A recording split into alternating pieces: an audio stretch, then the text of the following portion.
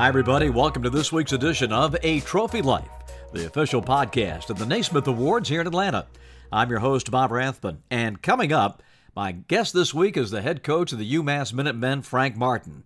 We'll have quite an in-depth conversation here in just a minute, but first we begin with our Jersey Mike's news and notes. And you can tell we're getting closer to the start of the season. The preseason polls are out. The weather's getting colder. Just about basketball time. And for the women, the number one preseason team, the defending national champion, South Carolina. Third straight year, the Dawn Staley's team has been the preseason number one. They are followed by, in order, Stanford, Texas, Iowa, and Tennessee. Best showing for Iowa in the polling since 1994 at number 4. And for the men, number 1, North Carolina, a record 11th preseason number 1, breaks a tie with Duke. Gonzaga number 2, then Houston, Kentucky, and Kansas. Our congratulations go out to the SWACs, Grambling State, and Southern. They have been chosen for the second NBA HBCU Classic. That game will be played All-Star Weekend in Salt Lake City. The date of the game is February the 18th. When we come back, my conversation with Frank Martin. We talk about life and family, rejection, and starting over in the great game of basketball. That conversation is next after this from Jersey Mike's. If Jersey Mike's turkey had a resume, it would say it's 99% fat-free and raised without antibiotics. But our turkey already has its dream job at Jersey Mike's because premium meat makes a sub above. It is quite the honor for us this week on our podcast to welcome in the head basketball coach at the University of Massachusetts, Frank Martin. This game would not be a great game if we didn't have people like Frank Martin coaching in it. I am so glad, Coach, that you took the UMass job, that they came after you, because we need you in college basketball. And I know you're fired up to start a new job. Well, Bob, I can't tell you how much I appreciate your words, and that fire still burns in my gut to go help young people. And I'm not gonna sit here right in the middle of my journey and try to judge myself, but after 38 years, I know the rewards I get on a daily basis based on former players and their successes as men, and that's, as soon as I feel that, it wants me to keep going. And besides, I hang around 20-year-olds, so that makes me think like them, which makes me think I'm still young, which I'm not, but it makes me feel that much better. And but I appreciate your words, and honored that UMass would think that I'm the right person to help them elevate their program, and excited for the opportunity. Frank, a lot of us here down south, anyway, we knew of you, of course, in Miami and all the great things that you did at the high school level and getting into college coaching, but we really got to watch you here on an everyday basis for the 10 years you spent at South Carolina. It included, of course, the run to the Final Four in 2017. Just looking back, Frank, on the 10 years in Columbia, not the easiest job in the world in terms of men's basketball through the years. We all know the history. But what were your takeaways on that experience? I learned so much. Unbelievable time, unbelievable run. I gave the job all I had, and the job gave me everything I needed. And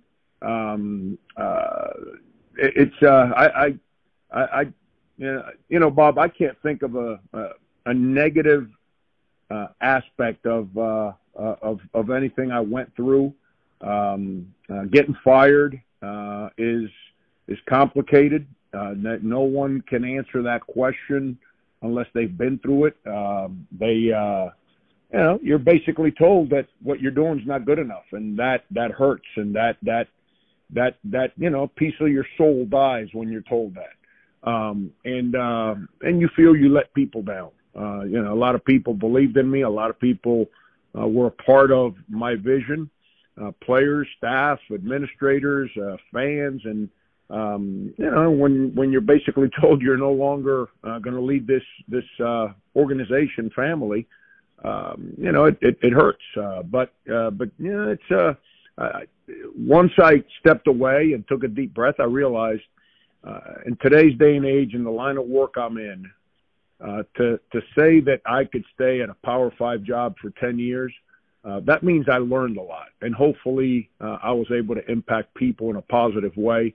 I think on the court we won games. We probably didn't win enough. But you know, it's compared to what had happened in the previous 30 years and compared to what happened in my 10 years, I'm not going to sit there and compare our program to the Kentuckys of the world because, you know, that's the barometer. That's who you're trying to become, but it's not who you compare yourself to on a daily basis. And, you know, I think we elevated it and made it better. But, you know, that's not for me to say. That's for others to worry about. I just know I'm a better man, better coach, and extremely grateful that I got to call Columbia, South Carolina home for 10 years. And anybody, Frank, who knows basketball knows what you did there, and you did an outstanding job, and UMass is lucky to have you. And I think a lot of people will be surprised to learn, if they don't know your background, that you're actually getting back to the Northeast. You were an assistant coach at Northeastern as you made your break into the college game. What's it like getting back to the state of Massachusetts? Actually, the weather's starting to turn, so I'm trying to get used to this cold air, Bob. I'm like, you know, it's been a while, but my daughter's born in Massachusetts, and I married my wife in Massachusetts. She went to UMass. My wife did. As I go around the state talking to alums and fans, and I tell them, I'm like, anytime you get in your car and you're driving home and you think I'm doing a crappy job, just realize I'm going home to a UMass grad. Just remember that. I want to make sure that it's when I tell the fans. But no, I'm extremely excited. This is where my college career began in the state of Massachusetts. I recruited the area. I recruit always from my K-State days, Cincinnati before then. I've always recruited the Northeast. It's a big part of where my ties are at in grassroots basketball, other than Florida. And I'm extremely grateful, like I said, and I'm grateful not just for the opportunity. I'm grateful. This used to be a number one team in the country. There's not too many schools that can claim that. It's and it's the power here, whether it was Jack Lehman or Julius Erving and all the NITs. See, because back in the day, people forget. When, you know, Dr. J was here and all those UMass teams, only 16 teams went to the NCAA tournament. So there are a lot of really, really good teams that played in the NIT because there are only 16 in the NCAAs. And so, you know, this school always, for whatever reason, ended up in the NIT. But it is what it is. It's got great history, great people, more than anything that been involved in this program, and to have the opportunity to lead it in a place where my wife went to school. It's a school that has dear roots in my family. My daughter's born in the state, and if I can get used to wearing 3 layers of clothing again, I think I'll be okay. Well, Frank, it's 35 degrees in Atlanta this morning, so we feel your pain. You are a relentless recruiter. You mentioned Anya. She can testify to that. But you signed 10 guys in 4 months after taking the job. Man, that's hitting the ground running. How did it all come together? Talk about interesting now. We're lucky. You know, some guys came with me from South Carolina. That alleviated the immediate jolt. And then we you know, today's landscape with transfers, we were lucky that what's the word I'm looking for? That we had relationships with some guys that had just put their name on the portal because we recruited them really hard at South Carolina. And so that's what I thought about them as players, that I thought they'd be good enough to come to South Carolina and help us win the SEC. And because of the relationships that we had forged back then, it kind of, recruiting's never easy, but it made it less complicated. And so decisions were made, and they signed up for it. And then there were some freshmen out there that we had been recruiting that we loved, and it was a matter of getting them excited about UMass, and my staff was incredible in identifying guys and helping me get them excited, and we're real happy. I couldn't have asked for a better first class, and to have to sign so many guys in such a short period of time. Frank, before we let you go, just a couple of things about Miami. I'm going to mention the guy's name to you, and I want you to think of the first thing that comes to your mind and tell us a story. Udonis Haslem. Wow. Just relentless and never giving in. I remember when he first got to us, he was heavy and really talented, unbelievable teammate, but he was heavy and he was a little spoiled. Spoiled is not the right word because he wasn't spoiled. He came from difficulty, but great family.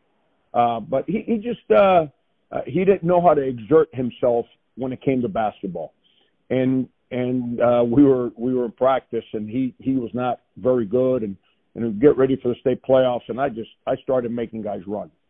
I was young and stupid back then, Bob. I look back at some of the stuff I used to do, and I'm like, I don't know why players put up with me, but I was making them run, and finally I said, all right, bring it in, and we're talking, and he started throwing up, and I was like, all right, now we're ready to go play. And we ended practice right there and then because he finally exerted himself to where he threw up. And if you look at his career, it's kind of who he's been. You know, goes to Florida. All the so-called experts predicted that he wasn't good enough. Well, he's a 4-time All-SEC starting center for the Gators and turned their program around. You know, then the NBA said, well, he's not good enough. He doesn't rebound. He's not big enough. Well, he's a leading rebounder in the history of the Miami Heat, which is one of the more successful organizations in the last 25 years, and won multiple championships and became a starting player from his first day in that organization. And now he's 20 years in, which is amazing to me. But the thing I remember the most about being around him, what a great teammate. And he continues to do that in life, not just with the Miami Heat. That's obvious because they've kept him around for 20 years. But in that community and what he does to elevate people. Here's a little snippet that about him, which is so important. It shows who he is. You know, as he's made money and became popular and celebrity, he turned down money to stay in his hometown so he can continue to impact that community. He's opened restaurants. I'm not going to say which ones because I don't know whether I'm allowed to or not. But he's opened restaurants. But he didn't open them out in the suburbs. He opened them up in the inner city, in the communities that he grew up in. And he trains people and hires people from the inner city and in the communities that he grew up in to make sure that they have the ability to put food on their table and feel being a part of something, having a job. And that's the kind of man he is. Frank, it sounds a lot like, in some ways, your story, you know, growing up in Little Havana, down there by the Orange Bowl, the son of Cuban immigrants. Family is so important. Community is so important. And I got to believe that those lessons you learned back in the day from your mom and your grandmom is what drives you to this day. Is that not true? Yeah, no, that's you know, that's the beautiful thing about our school, Miami Senior High. It was a combination of my neighborhood and Udonis's neighborhood. And it's what it taught us. It taught us to give back. It taught us to be appreciative of family. It taught us to not sit around and complain, but appreciate what you had and maximize it to elevate not just your life, but the lives of others. And I'm proud that that school, because I'm an alum, just like Udonis from the school, and we're both products of that basketball program, as is Anthony Grant at the University of Dayton. I'm really proud that he's never deviated from what his family and our community taught us to become. And here we are now. I'm an old man, and like I like to tell him, he's starting to enter old man category too. That's how old he's getting. But the fact that he still lives life for his family and that community means the world to me. Frank, thank you so much for your time. This has been awesome. We are so proud of you and what you've accomplished and wish you nothing but the best at UMass. We'll be checking those scores and watching it on TV all season long. All the best, my friend. Thank you. Thank you, Bob, and the feeling's mutual. You ever need me, I'm a phone call away. Appreciate you. That's it for this week. Getting closer to ringing that bell to start the new season. Make sure that you like and send us a rating and a review. Helps us get the word out to college basketball fans everywhere. You know you can download this on all the podcast apps. So make this a part of your basketball season. Our Naismith Awards, much more coverage to come, and a very interesting guest next week. Bob Delaney, the referee, is going to be with us. He's got a new book out. We're going to talk about his work as a referee and as a college consultant these days. That's all coming up next week right here on A Trophy Life. Until then, for all of us here at the Naismith Awards, Bob Rathbun saying so long.